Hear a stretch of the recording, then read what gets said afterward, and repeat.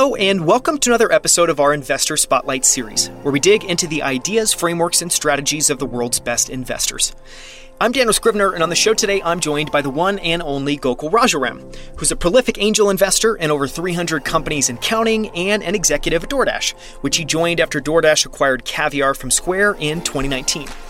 If there's one thing Gokul is known for, it's being an incredible angel investor. He's part of a new wave of solo capitalists like Elad Gil and Lucky Groom that play an outsized role in funding and helping many of the world's best startups. As Gokul says in this interview, his goal is for every founder he backs to say that he's the most helpful investor on the cap table. And if there is another thing that Gokul is known for, it's his expertise around product management and decision-making, including the S.P.A.D.E framework he created at Square for making transparent decisions at the highest levels. S.P.A.D.E is now used by many of the world's best startups for large, important, and strategic decisions that need to be made transparently so the whole company understands why the decision was made.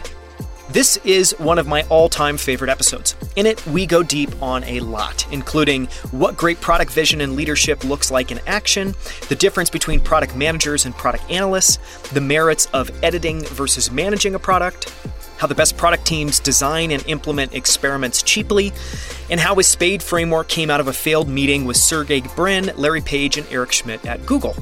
We even talk through a bunch of his controversial advice, from how to test your hypotheses with no-code tools and no engineers, to why small teams win, and why speed is the ultimate advantage for startups.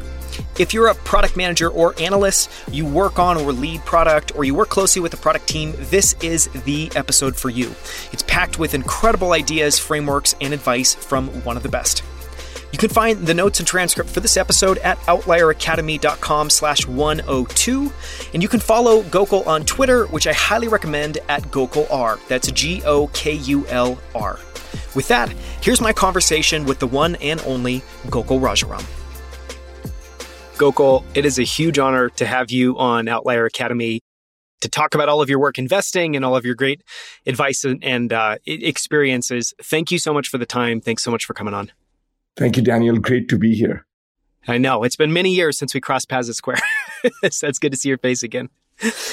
I wanted to start by just having you share a quick overview of your background, because you've done a lot. You've done a lot of really impressive stuff. I want to, paint a little bit of a picture for people of kind of your journey and your experiences so far.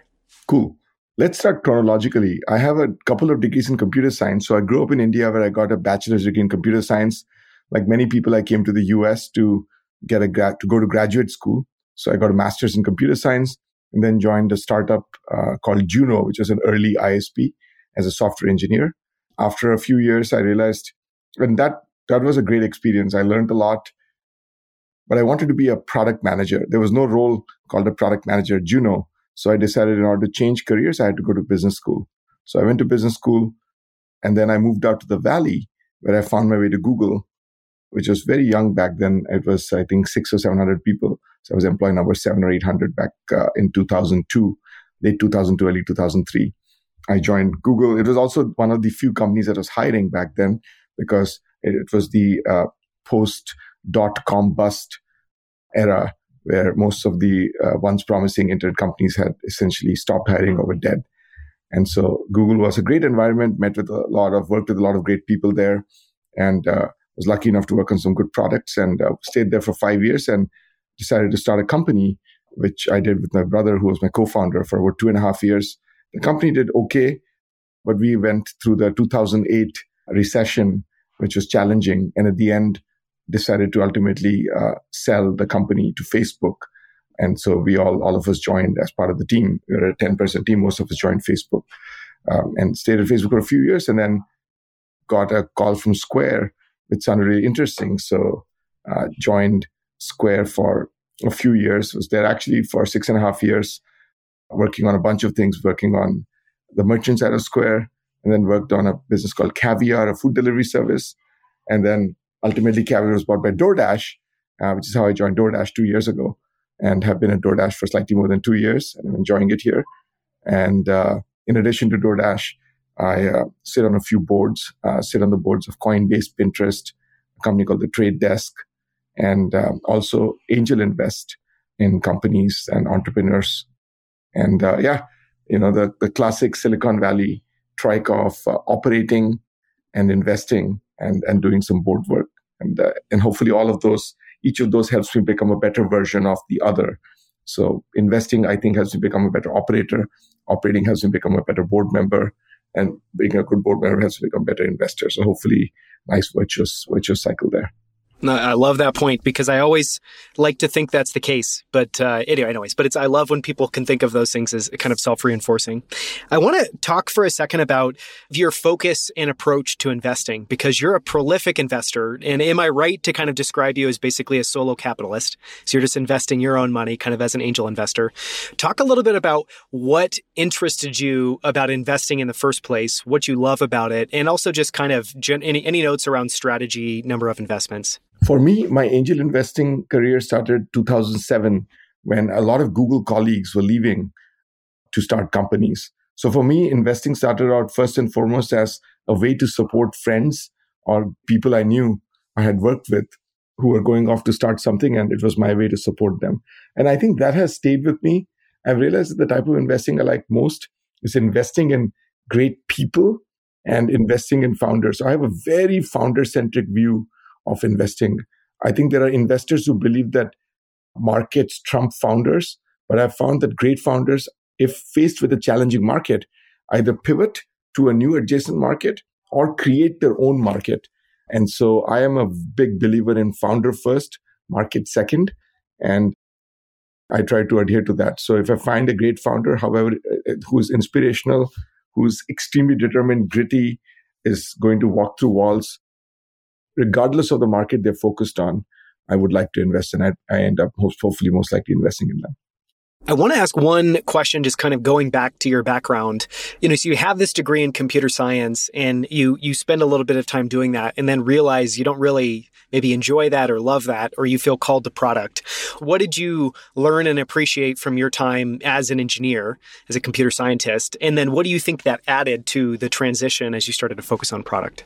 Yeah, I think it's a great question. For me, I at the company I worked at, Juno, we didn't have a product role. So as a software engineer, I was able to, I basically played a biz dev role, product role, a design. We didn't even have designers. I even designed the software I wrote, and then I actually wrote software. So I got to basically experience the entire product troika or quartet actually in one person. And I got to, I think the biggest learning with software engineering for me was, it was more personal, that I felt I would be a very good software engineer, but not a great software engineer. And also I felt I enjoyed it, but I enjoyed figuring out what to build much more than how to build it. And so I realized that what to build is, one of the things that product managers work on. And that's why I decided to move into product. I think what is interesting is 15 years ago, if you had asked me, I would have said, well, computer science or being a software engineer is the best way to be a product manager, but I no longer believe that. I've seen multiple paths to becoming a product person. Engineering is one path. Design is another path. For example, Adam Mosseri, the CEO of Instagram, used to be a designer. Marketing is another part. Fiji Simo used to be a product marketer. She's the CEO of Instacart. She was a product leader at Facebook. She used to be a product marketer at eBay and then at Facebook and moved into product.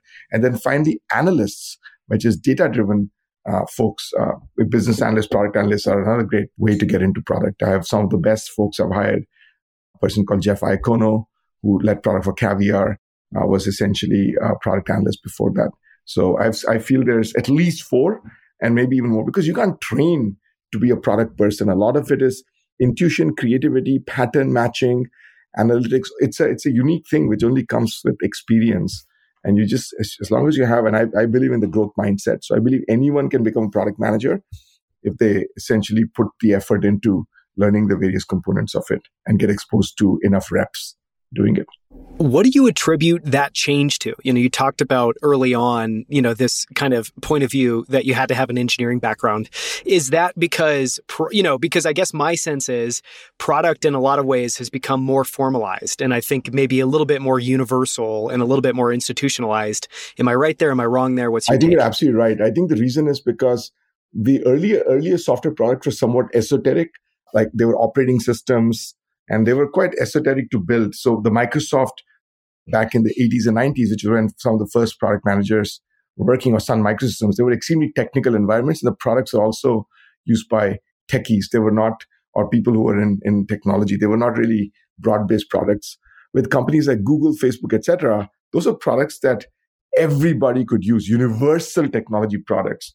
And so at that point, you just like with any other profession, you have a much broader range of people who can bring different kinds of insights and skills to designing these products because they're universal. Yeah, that's a great way of saying it. So I want to, spend more time and dive into product a little bit more because one, just from my experience at Square, I think you had a massive impact on how we approach product when we were there. And, I think that you have a lot of just fascinating, I think full of wisdom kind of thoughts around product.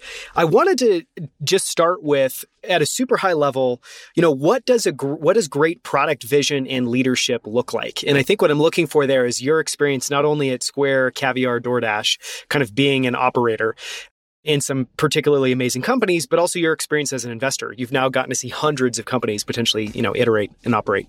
It's a great question around what a great product vision looks like. Let's start with the vision. I think a great product vision has 3 or 4 characteristics. One, it has to be customer focused because ultimately your customers are the whole reason for your product. If they don't exist, your product doesn't exist. A lot of product visions are company centric versus customer centric. So you need to be customer focused and you need to talk about what problem you're solving for the customer. Second, vision should be a bit of a stretch, but not unrealistic. Your vision needs to be attainable. If it's too much of a stretch, you'll have a hard time rallying your team around the vision. And so things like be the best, that's kind of a little bit lame. Get to the root of what you mean when you say be the best. Be the best on what dimension? Be the most about what dimension? In what way? Third thing is you need to show differentiation. Something in your vision should explain why your product is different. Why does it serve the customers differently than everyone else? So what aspect are you going to be different in? The remarkability part of it. And then look, you got to end a vision, look a few years down the road. So ideally 5 years, I would say. You want people to say blank about your product. So your product vision doesn't need to state each of these parts, but being customer centric, being stretched but not unrealistic, being differentiated, and looking down the road a few years out. It's basically, I think those are the 3 or 4 things that we need to have in a product vision. Yeah. In terms of product leadership, I think if you think about product leaders, the best product leaders, first, they care about impact. They know that launching a product, ultimately, what's the goal of launching a product? It is to solve customer problems and drive outcomes for the business. So they don't set up feature factories where they don't say, here's the accomplishment we had. We shipped XYZ feature. They talk about the product organization's impact in terms of impact on the business. What business impact did we have? What impact did we have on customers? Second, they recruit amazing teams. They don't just leave recruiting to the recruiting team, but they step in, figure out how to help recruit not just amazing PMs, but also most of the great product leaders I know help recruit amazing engineers, business folks, marketers, etc. So they feel a sense of ownership to recruiting across a company and building, because ultimately product only succeeds if the product function is surrounded by great colleagues, and product leaders recognize that. Third, they're a culture setter. They understand the kind of culture the founders want to set in the company because they work closely with the founders, and they influence that and are champion of that culture. Fourth, they themselves are the model of execution. Many leaders, I think, sometimes once you get to a certain level in your career, you start delegating and you don't get involved in execution that much. But I think great product leaders or great leaders show execution, show that they can roll up their sleeves. And especially in things like how meetings are run, how planning is done, how to communicate, how to run product reviews, how to set delivery estimates. They step in and coach people and show them how to execute, how to operate at a company. They can be a model IC. They need to demonstrate how, I think the best product leaders actually have 10 or 20% of the time where they're IC product people on certain projects to show the rest of the team how, at least from their point of view, a great product should be built. And then finally, they're coaches and communicators. They coach, they figure out who the diamonds are in the rough and across the company, whether it's product. Again, the best product leaders coach people across the company, not just in their team, and help develop them into the future leaders of the company. Mm-hmm. Hearing you walk through that, I mean, it's it's incredibly thorough and thoughtful, I think, the way you articulated that. It also starts to sound a lot like almost a CEO role of a particular product or of a particular function. Is that kind of how you think about it? Because it's this mix of vision, execution, discipline. I used to think, again, 15 years ago, if you had asked me, I would have said the product person or the PM or the product leader is the CEO of the product. But I've realized that's the wrong way to think about it, because the CEO ultimately does manage the company and everyone reports to that person. But with the product person or even the product leader, the engineering leader, design leader, all of these people don't necessarily report to you as a product leader. And so I think of the product person as a facilitator first and foremost. And as you know, we used to call product managers editors at Square, but their job is to edit, to facilitate conversations between the builders. I think product leaders recognize that the people who actually build the product are the designers and the engineers and the analysts who provide the data to enable building. And their job is to figure out there's no hurdles in the path of these builders. And they realize that. So I think, in fact, PMs who think of themselves, or product leaders who think of themselves as CEOs and are dictatorial or command and control, almost end up with dissatisfied teams and poor products. So you've got to have a servant leadership mindset. So they are leaders, but they are servant leaders and facilitators more than CEOs. Yeah. It seems almost like the role of like a quarterback on a football team. And, just trying to be an exemplary example of what everyone on the team should bring is an interesting way to think about it. Yeah. Okay. I want to talk for a second about product managers versus product analysts. And, this was inspired in part by, you talked about, and we'll talk about in a second, this idea of a product team quartet and having an engineer, a designer, a product manager, and a product analyst. But I want to talk for a second. I think everyone's very familiar with the label product manager, but product analyst is, I think new, unique. How do you think about the differences between a product manager and a product analyst? And then maybe a second question would be, what dimension is an analyst really delivering a ton of value on? Yeah, it's a great question. And to be honest, till someone works with a product analyst, one doesn't realize how powerful a role a good product analyst can play in product development. But a product manager's job, I think, first and foremost, is to figure out which customer problems are most important to solve in order to accomplish the desired business outcomes. So what do product managers do? Take business outcomes. We want to accomplish X as a business. And they then figure out how to translate those outcomes into customer problems, which are really around customer behavior changes. What customer behavior changes? Because what's the goal of a product? It is to drive a change in a customer behavior. If a product is launched and a customer behavior doesn't change, the product basically might not have launched at all. And so we've got to figure out what customer behavior changes, because ultimately all the business outcomes, whether it's revenue, profit, whatever it is, are a result of customers changing behavior. Customers were not a customer. This person was not a customer. They became a customer. They were a customer that was only using the product once a month. Now the behavior changed. They're using it 5 times a month. They were not paying. They went to paying. So if you think about it, almost everything we think of is actually a change in customer behavior. So the product manager's job is to figure out what customer behavior changes will lead to that business outcome, and then to figure out what the best solutions are. What are the best ways tactically to basically change this customer behavior? So that's at a high level. I mean, it's a very, abstract way of thinking, but I think this framework is a good framework. Business outcomes, customer behavior changes, and then which features, which are really hypotheses around what things can move customer behavior. A product analyst role is really to deliver insights that help make these product decisions, that make these decisions around customer behavior changes. I think they do at least 3 things, if not more, very well. 1, opportunity sizing. So there's many different ways. It could be a certain behavior. For example, I said a customer is using us once we have 20% of customers use us 2 times a month. We want those people to use us 5 times a month. How do we change that? Now, there are many different ways that you could do that. What the product analyst helps do is try to figure out with each of these ways, what is the size of that opportunity? What is the impact of it? So can we predict it based on what we know about our customers, based on what we've done in the past? Can we predict the impact of these 5 different ways? Because ultimately, you got to prioritize, you got to sequence. And so which could be the most impactful based on what we know? That's one. So it's almost a compass that tries to directionally estimate which direction to go in. Second, experiment design. And I think we'll hopefully get a chance to talk about that, but really designing experiments to prove hypothesis. once you say, let's run this experiment, this is the best experiment, this is the best way, this is our hypothesis on the best way to move this customer behavior. How do you run an experiment? How do you design it?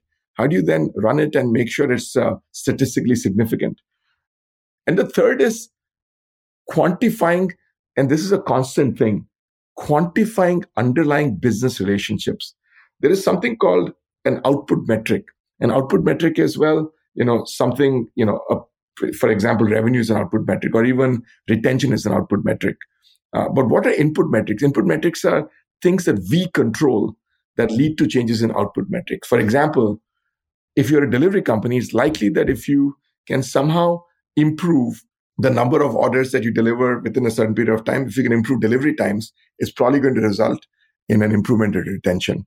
But what is that improvement? Is it going to be because it's expensive to lower delivery times? What is the actual increase in retention? Is it worth, putting the energy, effort, money in to reduce delivery times in order to improve retention? So you need to know the relationship. Similarly, if you lower price, almost certainly people will order more. But what's the relationship? How much should you lower price? Should you lower price all the way to zero? Obviously, you can't do that. But what is the relationship between price and demand, for example, or retention? So these are all the relations between input metrics that we control and output metrics that are changes in customer behavior that we observe. And if we don't know the relationship, we can't make good trade-offs around what to do. And we have to good analysts are constantly trying to run experiments to figure out or use data to figure out what's the relationship between things we control and things we observe later, which are the output metrics. So those are the three things. And then I think they also help us set goals. So help product teams set goals around, hey, we have, say, 1,000 people who are using us daily. If you want to grow it to 10,000 people, is that realistic or not? What do we know from the past, what we've done? So what is a realistic goal? Is it 5,000, 10,000, 100,000, etc.? So they are an indispensable. Again, I think in the past, I've been in situations where analysts have been used more for dashboarding, where they use post-factor reporting. They create great BI dashboards, looker tables, whatever it is, whatever the tool of choice is. And that's, I think, they get disgruntled ultimately because that's not what is the best use of their talents, I think. It's very low leverage. It sounds like if all you're doing is putting together a dashboard. Exactly. They don't feel that they are actually influencing product decisions. And so I think you'll find instant productivity change. Therefore, I think the dashboarding work should either be just moved to self-serve, where people can create their own dashboards, roll them out with tools like Looker and so on, or there should be a dedicated BI team whose job is to just build these dashboards easily. But using analysts, product analysts to create dashboards, I think is maybe a 10% part of their job at most. Yeah. Well, I love that point because I think the meta point I've observed there that's felt very profound to me is, if you're focused on productivity, you need to give people sizable, meaty roles and responsibilities, and you need to make sure that they feel some ownership somewhere. And if they don't, then you shouldn't be surprised that you have performance issues or they don't feel completely bought in. And yet it seems like that is confusing generally, which I'm always surprised by. Exactly. One point you brought up that I want to go back to for a second is I love the way you outlined the relationship between inputs and outputs. And one of the questions I want to ask there is kind of a follow-on was, there's this concept that I've been thinking about a lot lately that Jeff Bezos talks about, which is focusing on controllable inputs as opposed to outputs, and that all of your work should be focused on controllable inputs. And so it seemed, I really like that framework. It seems like if I take that and then I layer on what you just said, focus on inputs, but also know how inputs correlate to outputs, seems even better. Is that generally how you think about that, and any advice on what to focus on? That's exactly right. I think you need to, this is where the analysts come in. The great analysts really constantly try to figure out which inputs to focus on, and then what the correlation between inputs and outputs is. Because if you focus on the wrong inputs, you might end up doing a lot of work or not actually move the output you care about. Therefore, you can control them, of course, but if they're not the right high leverage inputs, you're not going to influence the output. So that's probably one of the most high leverage things that an analyst or data team could do, figure out which inputs matter. There could be 100 inputs, but which inputs truly matter, because time is our enemy always, because we have to deliver stuff within a certain period of time. We don't have 10 years to figure it out. We have probably 10 days or 10 weeks or something like that. So in 10 weeks, because sequencing is one of the, look, you and I, any smart person given a product can brainstorm 100 things to improve the product. But the question is, what is the one highest leverage thing we can do this quarter to move the needle on this product? And that's where the input comes in. Which is the highest leverage input that we control, that we should focus on. Is it price? Again, I always go back to delivery because that's the world I live in. Is it price? Is it speed? Is it quality? Like there's many different things you could do on each of them. But if you don't know the right input to control or to focus on, you could end up doing something that doesn't move the needle. Yeah, I love that note and just the emphasis on, answering the hard question, which is what one thing to focus on, which most people shy away from and is, generally just brutal to answer. Even personal life, right? We're all a fan of checklists around doing stuff. But if you think about it, if I ask someone, what is the one thing you need to complete today?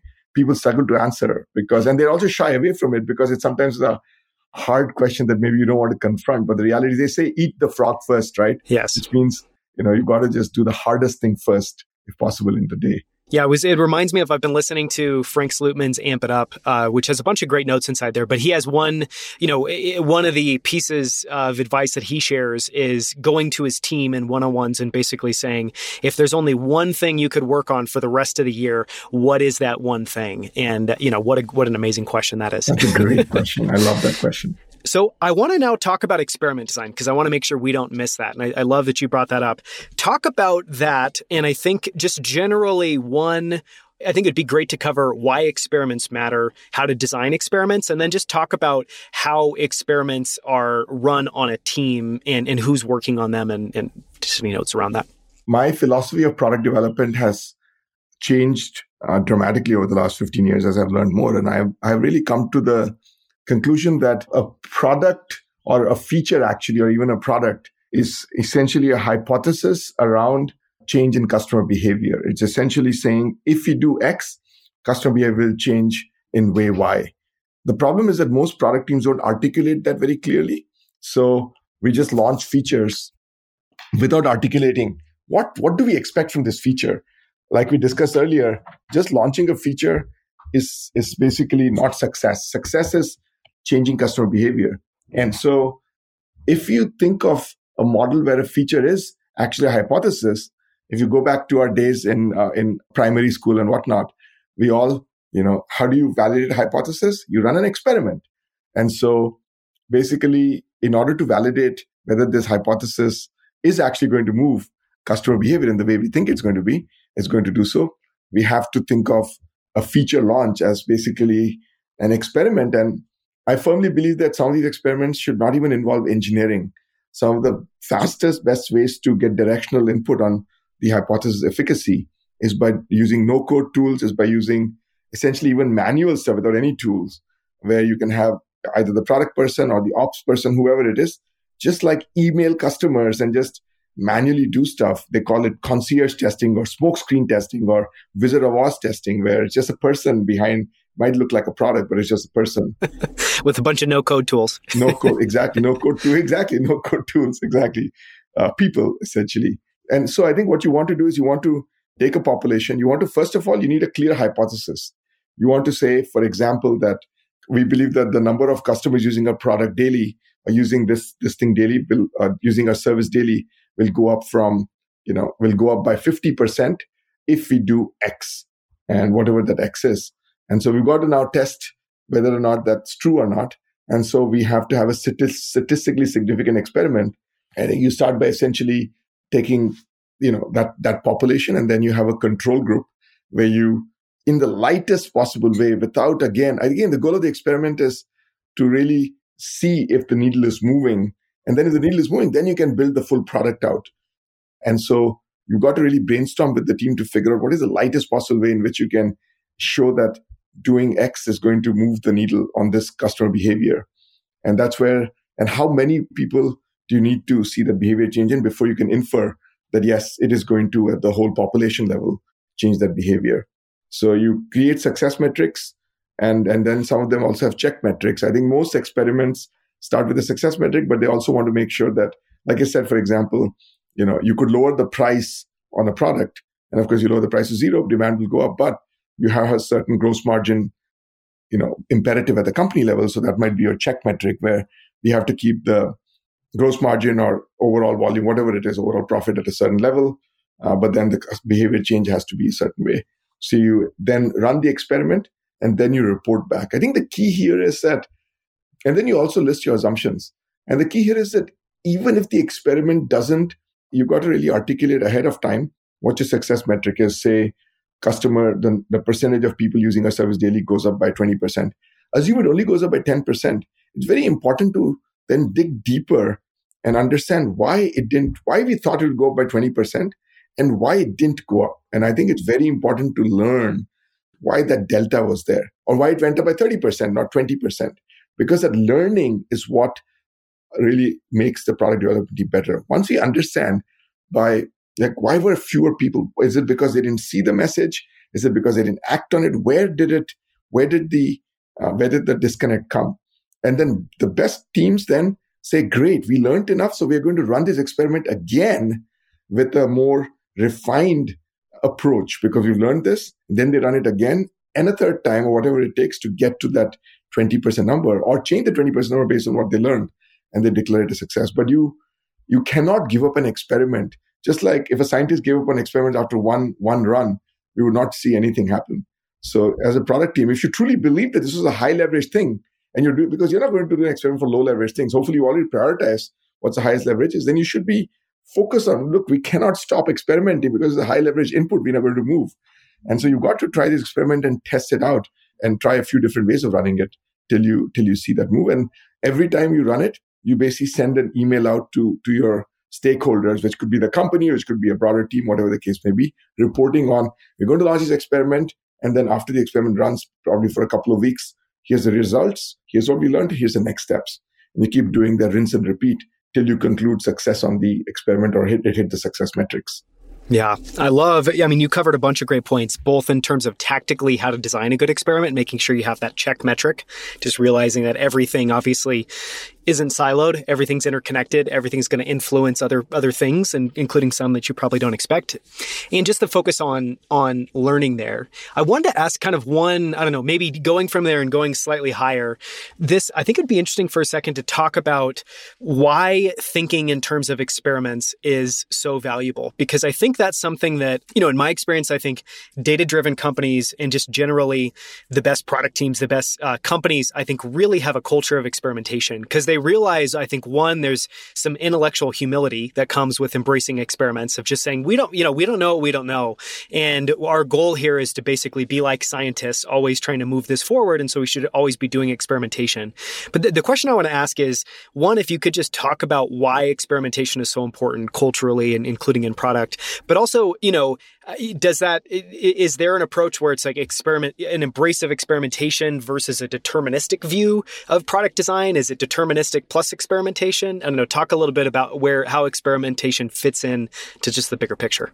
I believe that you talk to good product development teams do two things. They continuously talk to customers and they continuously run experiments. I think talking to customers and really interviewing them and trying to better understand their life, their stories, not trying to nudge them one way or the other to bias them, but just open-ended questions that understand, how their life is, especially as it relates to the product. How do they last use the product? Not even use the product. How do they last perform a certain action which the product is designed to fulfill? Helps us uncover customer pain. Experiments. So I think, how do you uncover what are the biggest pain points or needs of the customer? By talking to customers. And then how do you actually validate? So that's the customer pain points. But then there are many different ways that you could solve this customer pain point. How do you then validate that solving this pain point, this is the best way to do it, is running an experiment? Because if you don't run an experiment, you don't know, because there are so many other things that happen. You give too much credit to the product launch then as having solved that pain. Assume you launch a product and assume something moved. Did it move? Because what happens many times if you don't have an experiment culture, the product team takes credit for, we launched it. Look, retention improved. Ergo, it should have been this product launch. While it was just raining that week, or the weather just turned, whatever, or there was something else that happened with secular trend, the Fed eased interest rates or something that changed. And so I think without experiment, you can never truly understand the impact of, and most good product teams want to understand what the real impact was. And you can't really understand whether the features you're launching are having an impact or not. And you basically get suckered into believing drinking your own Kool-Aid because you just believe correlations. And so there is impossible to really understand causality without running experiments. Yeah, no, it's really well said. So run experiments both, I think, to better understand ground truths and reality and just make sure you're not, kind of seeing things in a distorted way. And also run experiments because you may know what needle you want to move. You may know what problem you want to solve. It doesn't mean you know tactically how to go about and do it. So run experiments to figure that out. It's almost like coarse graining versus fine graining. Okay, I want to talk for a second about editing versus managing, because obviously we both spent time at Square. There was, just for a quick bit of background, and then please correct me, add to this, Gokul. But at Square, largely, push of Jack Dorsey, he really wanted everyone that was involved in product at Square to think of their role as editing, and that's different than managing. It's much more like you have a story or a narrative you're trying to tell and you're shaping it. I think shaping is maybe another interesting word instead of editing. Talk about what you think is valuable in this concept of editing versus managing, and just anything that you took away from that idea. I think it's when I first joined, I was struck by this word editor. And we did over the years get lots of resumes from content editors for this product editor role. So it caused a lot of confusion. But there is a profound truth in it. The word product manager, many young product managers gravitate towards it. Unfortunately, it's become it is part of the lexicon, so it's hard to get out. But it seems to imply that the PM manages the product, and it seems to imply that they manage a team, which is not the case. Like we discussed, the best product leaders are facilitators. They know that the real builders are the designers, the engineers, the people who are building the product. And their goal is to really make sure the problem is clearly stated, and the people who are building the product, they facilitate a great brainstorming of different approaches to solve this problem. And they run experiments to figure out which of these approaches is the best one. The role of editing, I think, is really to focus on doing less, not more. Because like we talked about earlier, instead of going after every single input, you want to focus on a few inputs. And so you want to edit down the inputs to the highest leverage inputs, edit down the features to the highest leverage ones. And the best product leaders also focus on, Jack is an epitome of that, right? I think if you look at every product he's involved with, whether it's Twitter, Square, Cash App, the products are whittled down to just simple elegance. You can, of course, unlock more complexity. But when the first time a customer, look, the point of sale, most point of sales used to have training sessions for baristas or, cashiers to use them. Square, you can download it from the App Store and use it instantly, a point of sale. And so when you can take a point of sale and build a product which is completely intuitive, where it's like using essentially, any simple consumer app. That shows you the power of editing. It's really focusing on the small number of things, small number of features, inputs, whatever the case may be, that make that product remarkable. So it's, I think, an exhortation to think of oneself as going for a minimalistic approach, and really prioritization is what I think of. Prioritize the things that matter. And don't worry about, look, Square was not a perfect point of sale, but it focused very heavily on the things that matter the most and less on things that matter less. Instead of trying to be everything to everyone, stand for something. Yeah. So distill down, focus. Yeah. Spend an inordinate amount of time on prioritization and just making sure that you're focusing on highest leverage thing. And basically, it really is, you're trying to create a forcing function to make sure that it's basically a check and balance, just to make sure that you're, investing those resources in the right way, which I think, generally a lot of companies don't do well. I want to talk briefly about decision-making in S.P.A.D E, because you have this framework that you came up with that has, taken off, and people have shared their own stories about how it's been helpful at them for making decisions. So I want to talk about that for a second. And I want to start with the origin story of S.P.A.D E. And, my understanding of it was it kind of started in this 2006 Google review session you were in with the senior leadership team. Just share that story and then how that led to the creation of a different decision-making framework. Yeah, it's a crazy story. 16 years ago, I was working in product at Google, and we were doing a review with Eric Schmidt, the CEO back then. I was on the ads team. It was something around display advertising. But what I remember very clearly is Eric asked, there was a particularly contentious topic we were discussing, and we were arguing different sides of it. There were some other product managers in the room also. And Eric asked, who owns this decision? And literally, I kid you not, three of us simultaneously raised our hands at the same time. And so when he looked around and he saw three of us raising our hands owning the decision, he said, well, three people owning something means nobody owns it. So I'm ending this. He was very good at ending meetings. Like, I'm ending this meeting now. Go back and then don't come back until you figure out who owns this decision.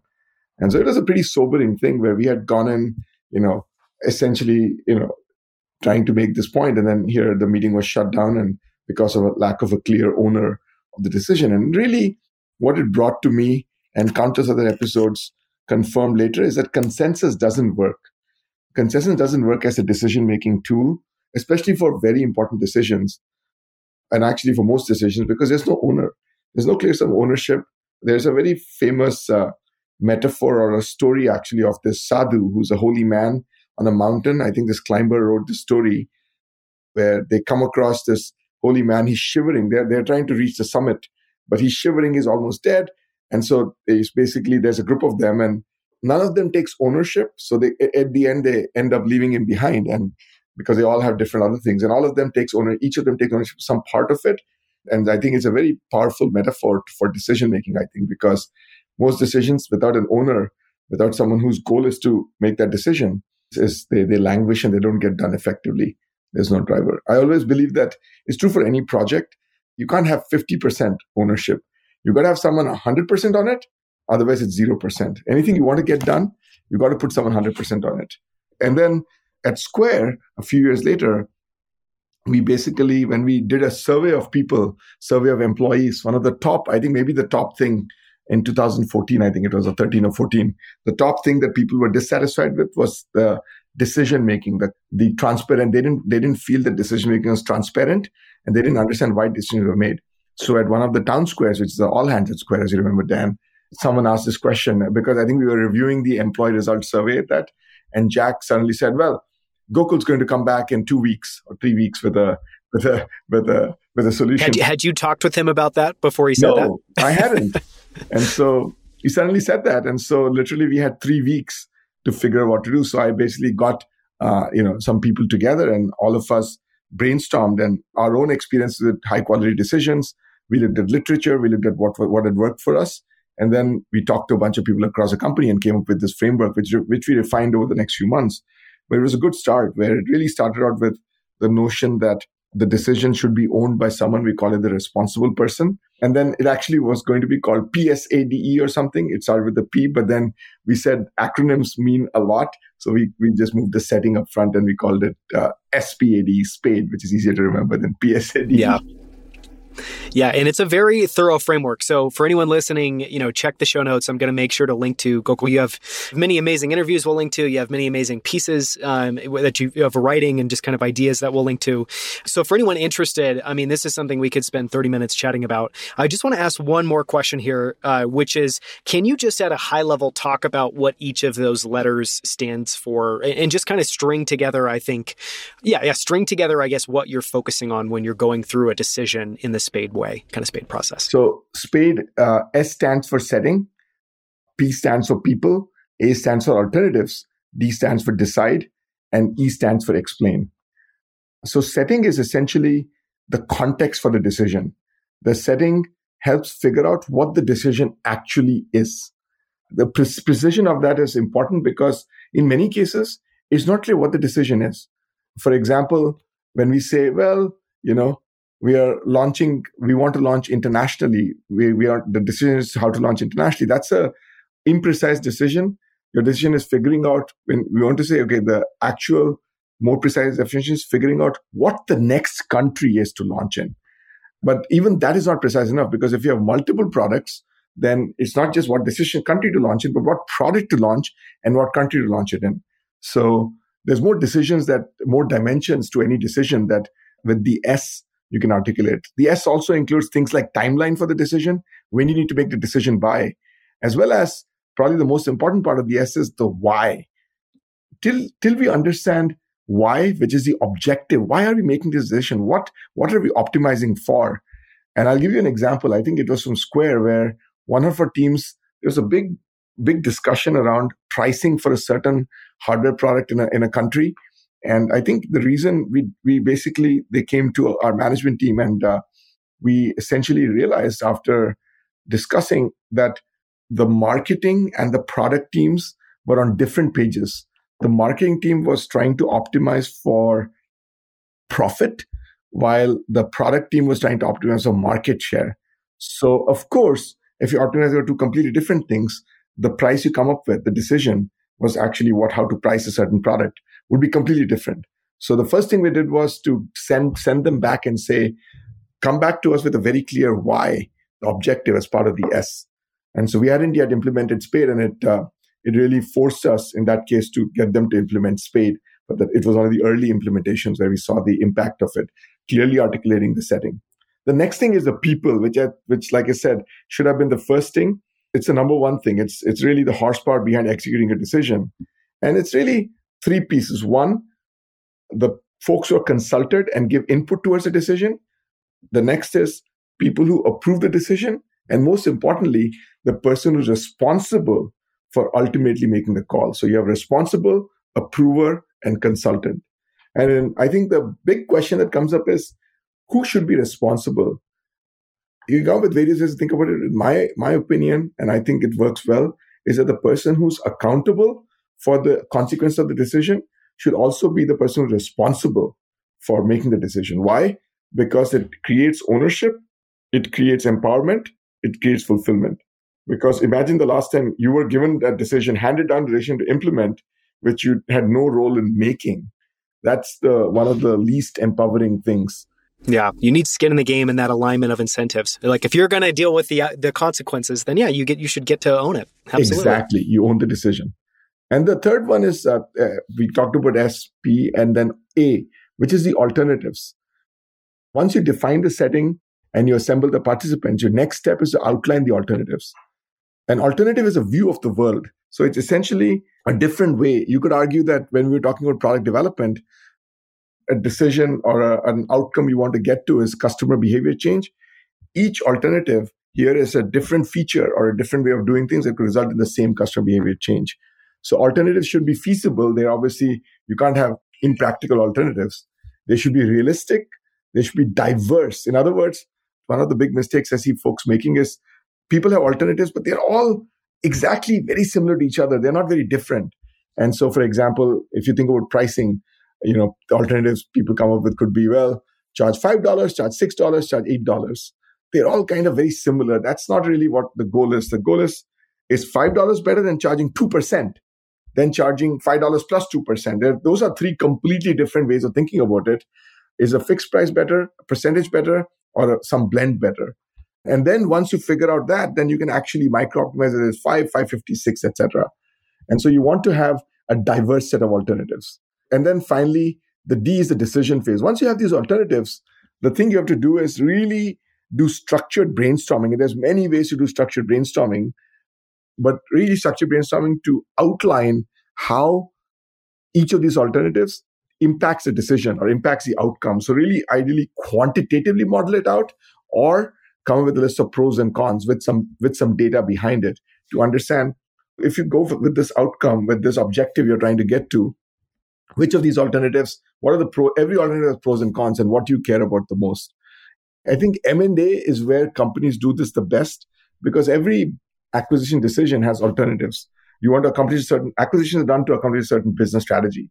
You can have buy, you can have partner, or you can have build. So there's clear alternatives to acquisition. And so one of the basic tenets of any M&A deal memo is you have to model out, if we didn't buy, but we built or we partnered, what are those three things and what is the impact, financial impact, quantitative impact of those three things? And so M&A professionals are very, very good at this modeling.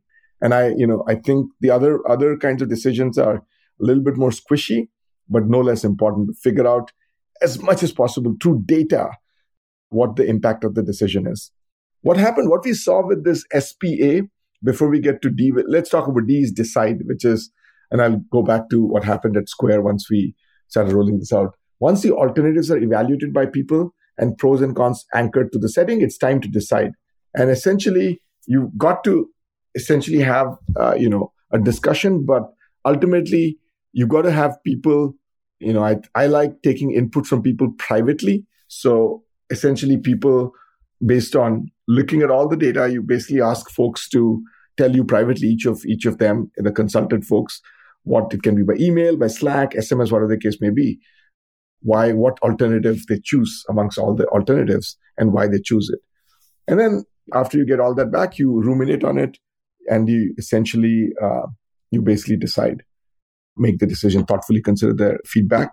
And then you got to choose, that involves choosing one of these alternatives and then writing out in as much detail as possible why you chose it.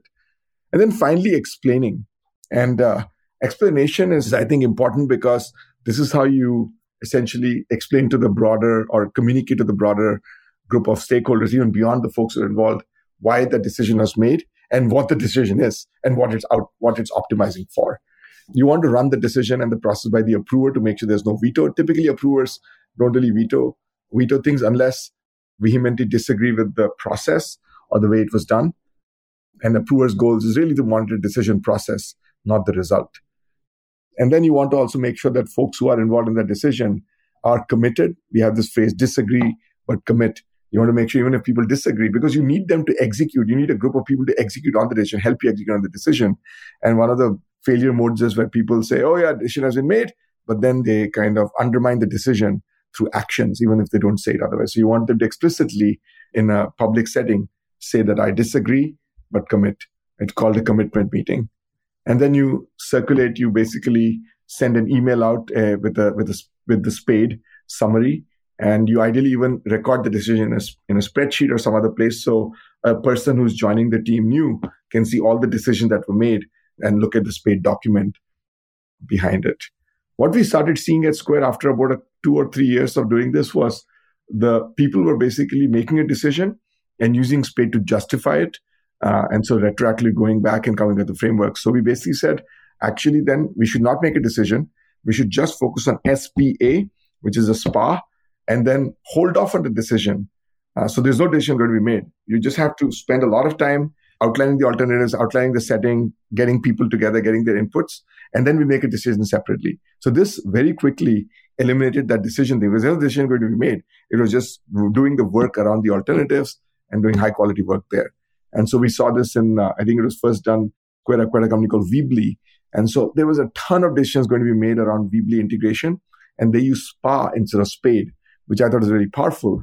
And the D was made a couple of months after the SPA was written, which is great. It gave time for that to settle in, people to understand the alternatives and not quickly come to a decision and back justify it based on some other stuff. Yeah. And I would guess, obviously, it seems like the S.P.A. is one, in my experience, those are things that most people don't even talk about or don't expose and don't make explicit when they're making a decision. So it does seem like that's where all the leverage, that's where all the meat is. What do you think was special about this framework? Because on the one hand, obviously, it's a shared context that everyone has around how decisions are made. So then people feel like it's more transparent and that they know what, I guess, path to follow. And then there's also the sharing the decision and just making that part of the culture and talking about that and making it open and transparent. Do both of those have equal weight? What do you think is, I guess the most impactful part of a framework like this? Biggest impact for me was people just didn't have a common framework to make decisions. There was no framework existed at most companies. Consulting firms have things they use, like people who work at like RACI or RAC. There's a few frameworks, but in the technology industry, there was no shared language around making decisions. It was all made informally and not really articulate. There was no framework. So I think it literally was bringing light to where there was darkness. There was literally, that's I think the biggest thing. There was a vacuum, a void, and S.P.A.D.E filled it. I personally think any reasonable framework could have done a good job. I don't think S.P.A.D.E is anything special or unique. It just articulates a bunch of common sense things and puts a framework around it. But I personally feel I think the biggest impact was there was nothing before and now there's something. And people wanted a framework, whatever it is. So I personally, I have no illusions. I don't think S.P.A.D.E is anything revolutionary. It's a common sense approach, but it just was something where there was nothing earlier. That's the biggest thing. Yeah. I mean, I do think that setting an alternative seem incredibly powerful, regardless of what decision you're making, even in your own personal life of like buying a home. Exactly right. I've actually seen people use it in their personal lives now, but all these, so it's been gratifying to see that it's not just, like you said, it's really used for decisions that are high stakes, that are irreversible, where we have multiple options with no easy decisions. It helps you, like you said, lay out the pros and cons of each approach and then make a decision quickly. And, if a decision can be validated by a quick experiment, then S.P.A.D.E is probably not a good fit because you just want to run an experiment to see. But in many cases, it may not be possible to run an experiment because they're almost, once you make it, they're not reversible as easily. So they're almost one-way door decisions. And that's where S.P.A.D.E really shines, or some framework like that. That's really well said. So I have many other questions that I would love to ask you, but I want to be respectful of your time. So I'll ask you one final question, which is, you talk a lot about, and this is just kind of, on Twitter. And for anyone listening, I'll recap this at the end of this interview, but you should absolutely follow Gokul on Twitter. It's Gokul R, Gokulr. He's got some amazing stuff. But one of the things that you talk about quite often is, speed, small teams, why small teams win, and just this concept of once teams get too large, you almost need to decompose that team and break it back down into a smaller team. And so I know these are three separate but related ideas, so I'm trying to tie them together. But can you just, I want to hear your thoughts on why speed is so important and how you've seen speed either help or hurt companies that you've invested in, companies you've worked at, and then just why small is so important from your experience. I think it'd be really helpful.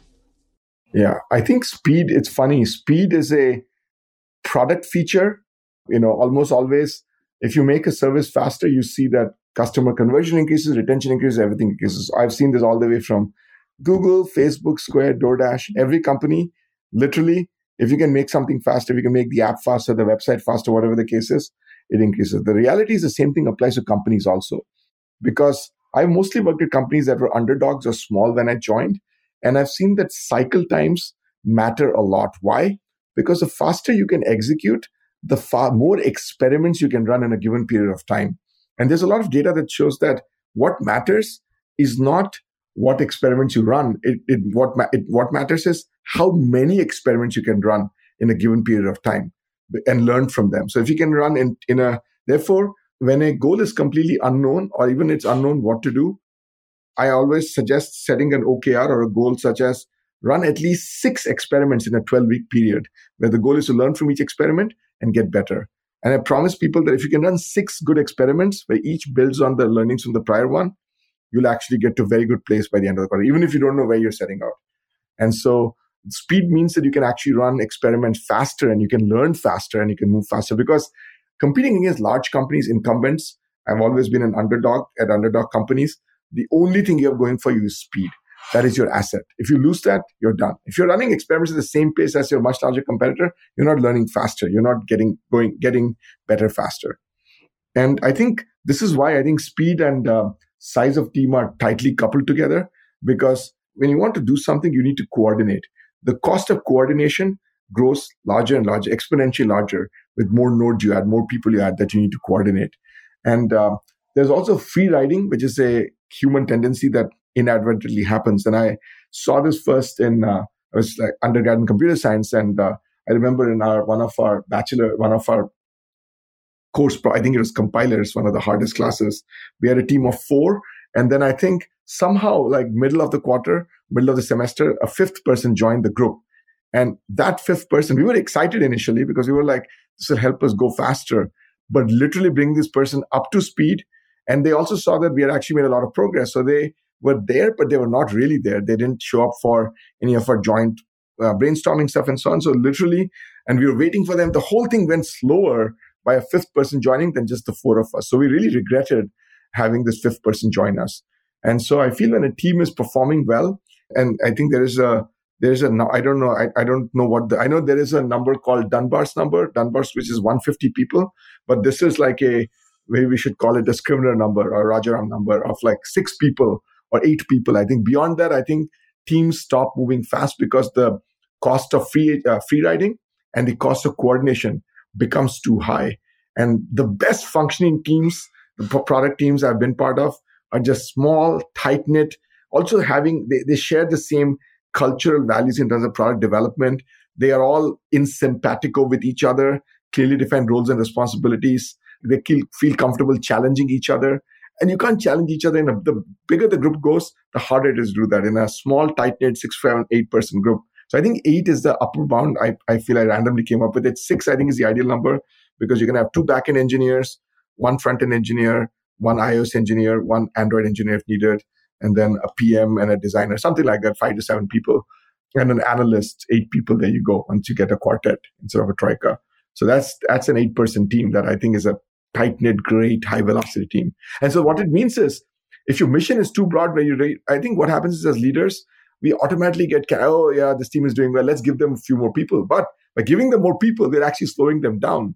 So what you do is, instead of the mission slowly expanding and scope keep happening, we should take a big mission and break it down into 2 smaller sub-missions. It's not like or mini missions. Each of them is owned by a 6-person team or a 4-person team instead of having a big 10-person team owning something. And I think you'll just see, that's the other thing about high-performing teams. They have a very clear definition of success and a clear mission. The more squishier it gets, the harder it is for all of them to see aligned on what success means. Really well said. Well, that's the perfect note to end on. This has been amazing, Gokul. I have a feeling I'm going to listen to this many times after this episode comes out. So thank you so much for the time. Thank you for coming on. I really appreciate it. Thank you, Daniel. It was awesome. Thanks for the conversation. Thank you for having me. Thank you so much for listening. You can find the show notes and transcript for this episode at outlieracademy.com/102. That's 102. At outlieracademy.com, you can find more incredible interviews with investors like Joey Krug of Pantera Capital, Rinnik Paley of Stratos, James Currier of NFX, Simon Mikhailovich at Bullion Reserve, and Dan Roller of Moran Capital Management. You can now also find all of our interviews on YouTube at youtube.com/outlieracademy. On our channel, you'll find all of our full-length interviews as well as our favorite short clips from every episode, including this one. So make sure to subscribe to get notified whenever we share new videos each week. And if you haven't already, follow us on Twitter, Instagram, and LinkedIn at Outlier Academy. Thank you so much for listening. We'll see you right here next week on Outlier Academy.